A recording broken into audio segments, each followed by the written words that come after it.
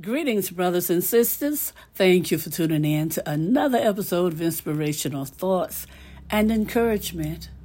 Today's scripture is a very familiar one, Romans 8:28. Amen. And we know that God causes everything to work together for the good of those who love God and are called according to His purpose for them. Oh, hallelujah. Thank you, Lord. Father God, we pray that you'll bless the reading and hearing of your holy word. We pray for the courage to always be obedient. And Lord God, we pray that you'll continually bless us with spiritual insight, wisdom, and understanding as we grow in the knowledge of you, Lord God, as we grow in the knowledge of your love for us, Lord God, and as we grow to learn, to love, to celebrate the birth of your Son, our Savior, Jesus Christ.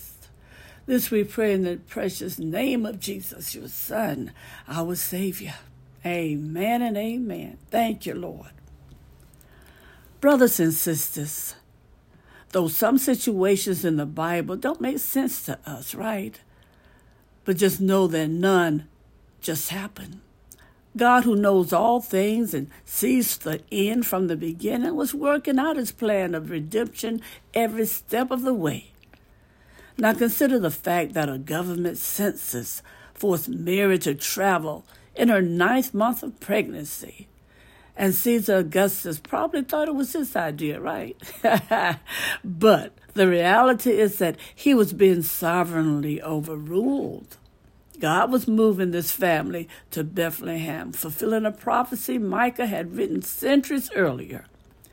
But as for you, Bethlehem Ephrathah, too little to be among the clans of Judah, from you one will come forth for me, to be ruler in Israel. His times of coming forth are from long ago, from the days of eternity. Micah 5th chapter, 2nd verse, one more time.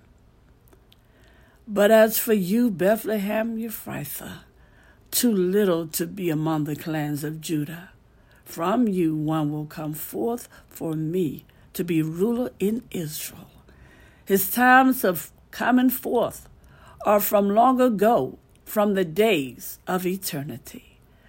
Brothers and sisters, after enduring uncomfortable travel, Joseph and Mary could find only a stable with a feeding trough for the baby's crib. These were hardly accommodations fit for a king, right? But this, too, was no accident. The Father had determined the Lamb of God was to be born in a lowly setting.